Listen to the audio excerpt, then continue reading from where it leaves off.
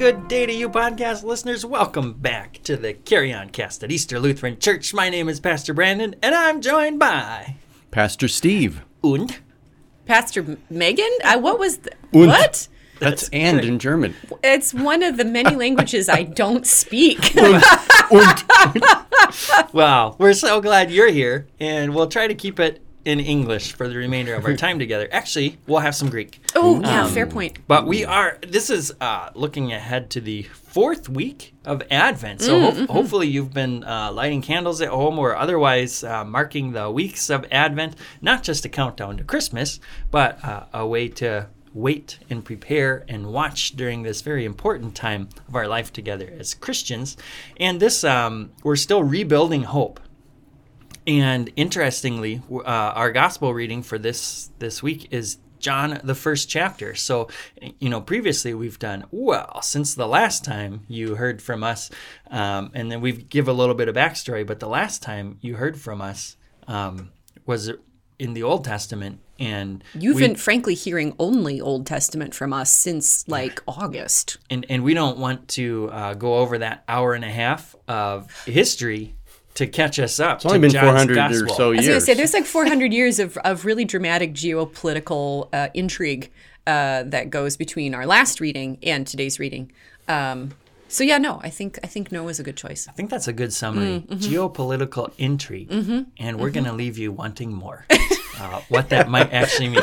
So we are going to, why don't we deck the halls with John chapter 1 today? That sounds great. Yeah. And I will say that as I'm reading this, I love this passage from John. It is just so poetic and evocative.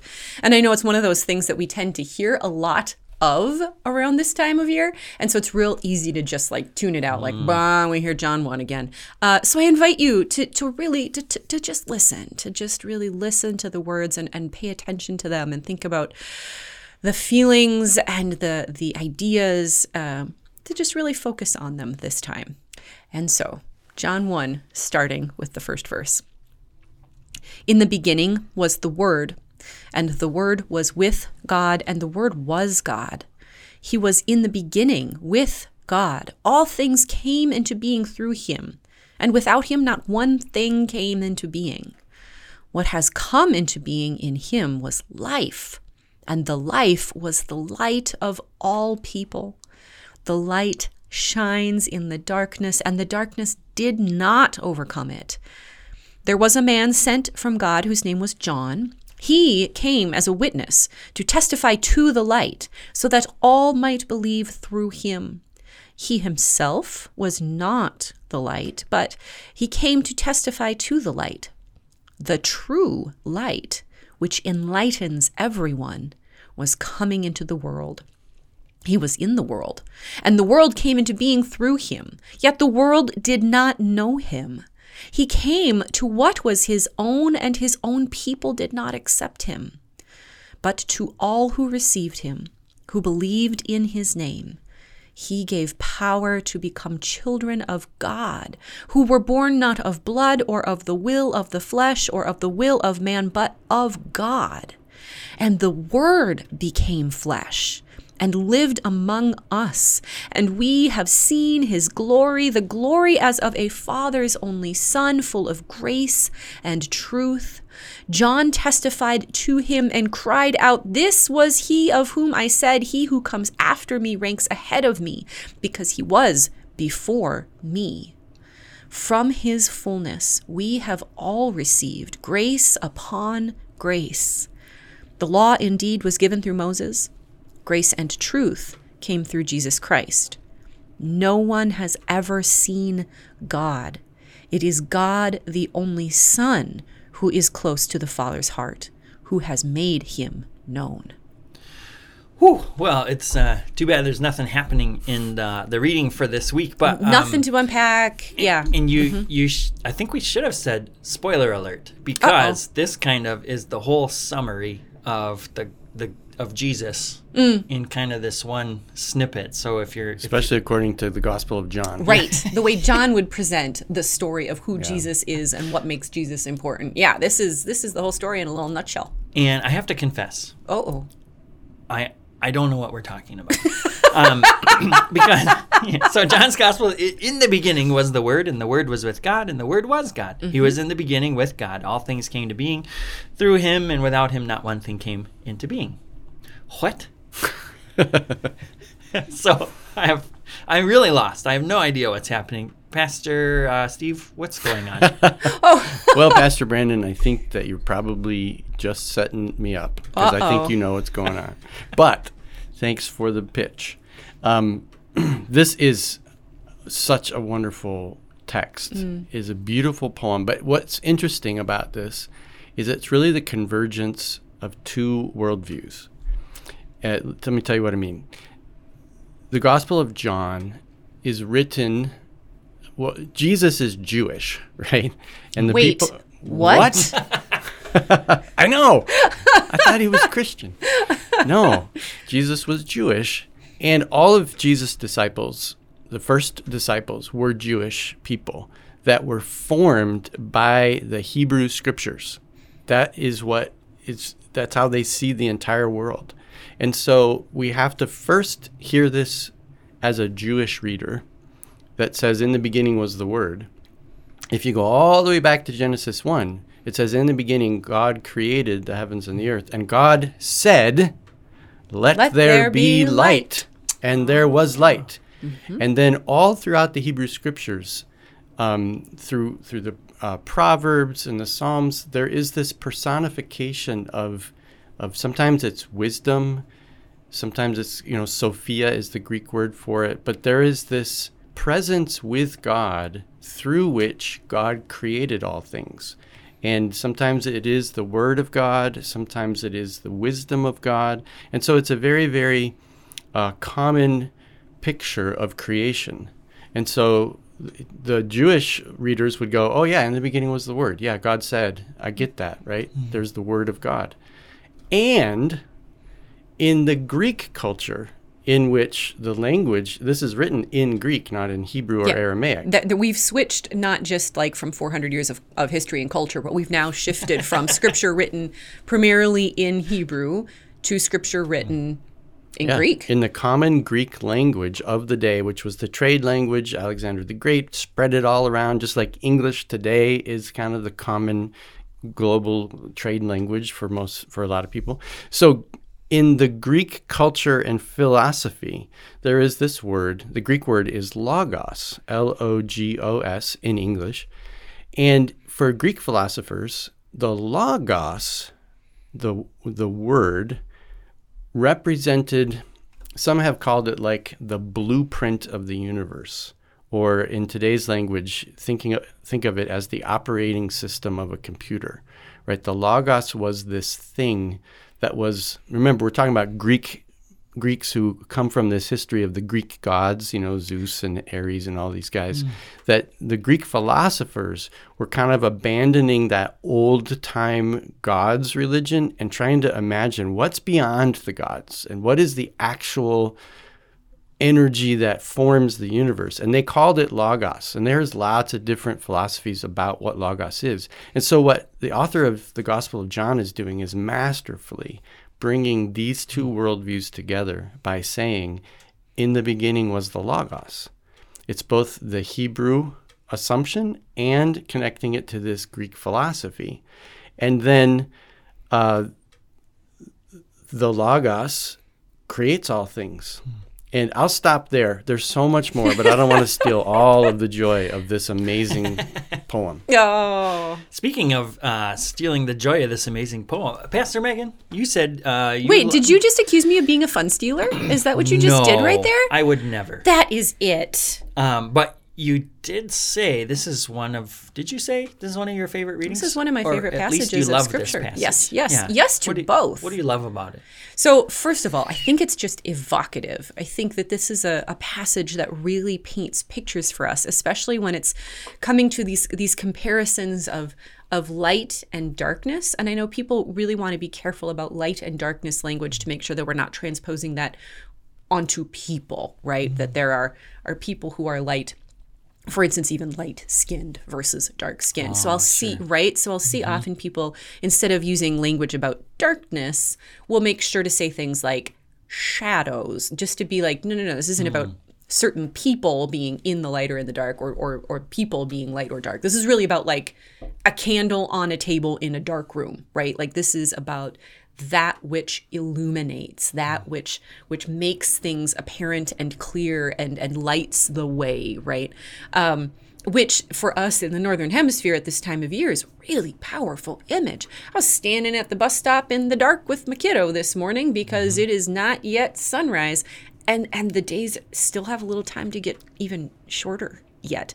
So that idea of light breaking through is such a powerful vision that this passage really plays with. And then it also plays with this idea of being born, not of blood or of the will of the flesh or of the will of man, but of God. This idea of this new birth, this new life, which the Gospel of John will get into later. There's this beautiful passage with Nicodemus, and it's where we get, the oft quoted John 3:16 from. Because it's this plain, what does life really mean? What does it really mean to have life in God? And then to bring us all the way back and say, not only does God grant new life for we who are human, but God even reversed the arrow, and the Word became flesh and lived among us. So not only does God give us what we need, but God comes to us as one of us, and that powerful turn. Oh, it's just so cool. And to be able to read it, for instance, at a Christmas Eve service while we're standing with candles lit against the shadows on one of the darkest nights of the year, is just so beautiful and so meaningful and so powerful. But it's fine, I guess. It's fine. It's okay. It'll be all right. Well, in the first chapter of John then kind of tells us really the whole story. I mean, then verse 6, there's a man sent from God whose name was John. That's, we would say John the Baptist. Correct. Witnessing to the light. So we're still calling Jesus the light. Right? And then verse 10, he was in the world, and the world came into being through him, yet the world did not know him, that he wasn't accepted. So we have kind of Jesus being rejected by his own people. But then we've got verse 14, the Word became flesh and lived among us. And then, once this Logos that Pastor Steve, you were talking about, this, what did you say? This thing. The blueprint of the universe. Pastor Brandon, folks, is spreading his arms wide and wiggling his fingers, a gesture of expansiveness that does not play well for a podcast. Sorry. The Word of God, speaking all things into being. And then that word, that Logos, becomes flesh. So like from here on out in John's Gospel, it's Jesus. That it's not Logos anymore. Right. And now we're just referring to Jesus. Can I geek out on one thing on that? Oh, no! Yes. It's forbidden. So in verse 14, what's really cool, I've just discovered this recently about this passage, is that it's very Hebrew in that it's parallel passages, because the first image is connecting it to Genesis 1, where it's the Word of God and light of creation, and all things were created. But then in verse 14, it starts over, and it connects it to the Exodus, because the Word lived among us is actually tented among us, or tabernacled among us. And so what John is doing is connecting Jesus to the tabernacle in Exodus, and how God's glory showed up in the tabernacle and physically dwelled in the middle of the camp. And so Jesus is not only the light and the Word of creation, but is the tabernacle that leads us on the ground. Cool. Isn't that neat? I think that's super neat. And when you talk about it, it's a very Hebrew way to do things. Like, folks, if you've ever read a psalm and gone, why does it keep repeating itself? Like, why does it say it one way and then one barely different way? It's because that's a really common form of poetry. It's this parallelism. I'm going to say it one way, and then I'm going to say it a little different way, because this is how I'm going to make my point. This is how I'm going to paint that metaphor for you. So that's what's going on here too. That's why John the Baptist shows up twice, because it goes once through this John, how we receive it, and then 10th John, how and what it does. Right. So it's really cool structure. That is really cool. Oh my gosh. Well, I wish I could write a sermon about that. I think you might have an opportunity to do something just like that. This will be great. Well, and I'm looking at this and I'm thinking, boy, this, or girl, everyone, there's this, when a light shines in the darkness, it also illuminates kind of the dark corners of our lives and shows us what's lurking there, kind of the truth about ourselves. And there are certainly parts of me, parts of our society, parts of our life together that I'd rather just keep in the dark and not know about, because then once you know about it as a Christ follower, then you got to do something about it. So there's also this whole, the ignorance is bliss, isn't it? And yet Jesus comes and illumines the darkness around us. And sometimes, we're rebuilding hope. And so my question is, how does this is our closing question. I'm going to put you on the spot. How does the promise of Jesus bring us hope? So we've got a lot of things illuminated in our lives right now that we know are kind of distressing and might even pull us down from hope. So, Pastor Megan, how does the promise of Jesus bring us hope? For me, I mean, I'm just living for verse 5. The light shines in the darkness, and the darkness did not overcome it. That sense that no matter how deep the darkness might be, no matter how long the shadows might be, no matter how overwhelming that depth of not being able to see and not knowing what's next, and this whole sense of longest night, cold, dark, no matter how deep that is, the darkness does not overcome the light. That promise of the light continuing to shine even when everything else seems like darkness. Man, that is a hopeful promise. Yeah. Even in Alaska, the sun eventually comes up again. Right? And Right, it's up exactly. for a really long time. And then it's up for like ever. But yeah, that the darkness cannot overcome this light, even when it seems like all you see is darkness. Yeah. Wow. Pastor Steve, how does the promise of Jesus bring you hope? Well, I'm drawn to verse 18. And because I live in my head, right, this is just kind of the person I am, but it says no one has ever seen God. And just the perplexity of like nobody can figure out what is true about God and God.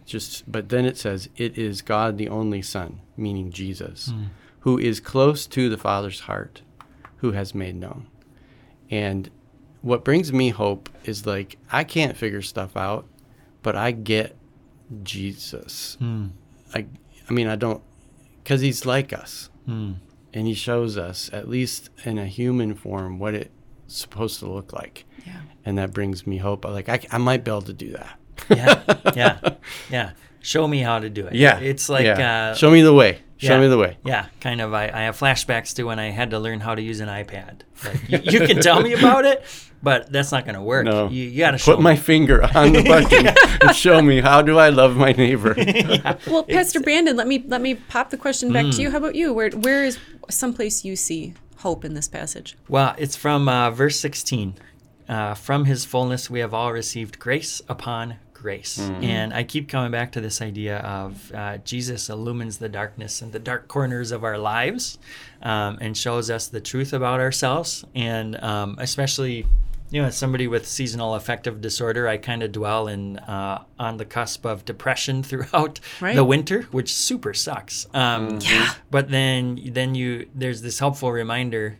You get this voice in your head that says you're never enough, you're always failing, and even that thing you tried, and look at how bad you are as a dad or a husband or pastor, dare I say. And then you get this reminder from Jesus.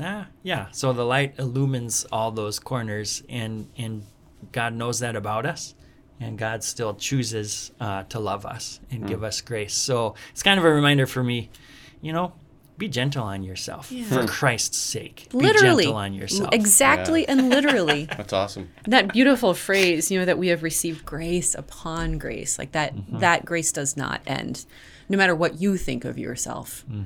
Yeah. So keep that grace coming, folks, and we hope you are experiencing hope from the promise of Jesus as well in your own life. So thanks so much for tuning in to the podcast here at Easter Lutheran Church, where our mission is to grow in faith and Carry on the work of Jesus Christ.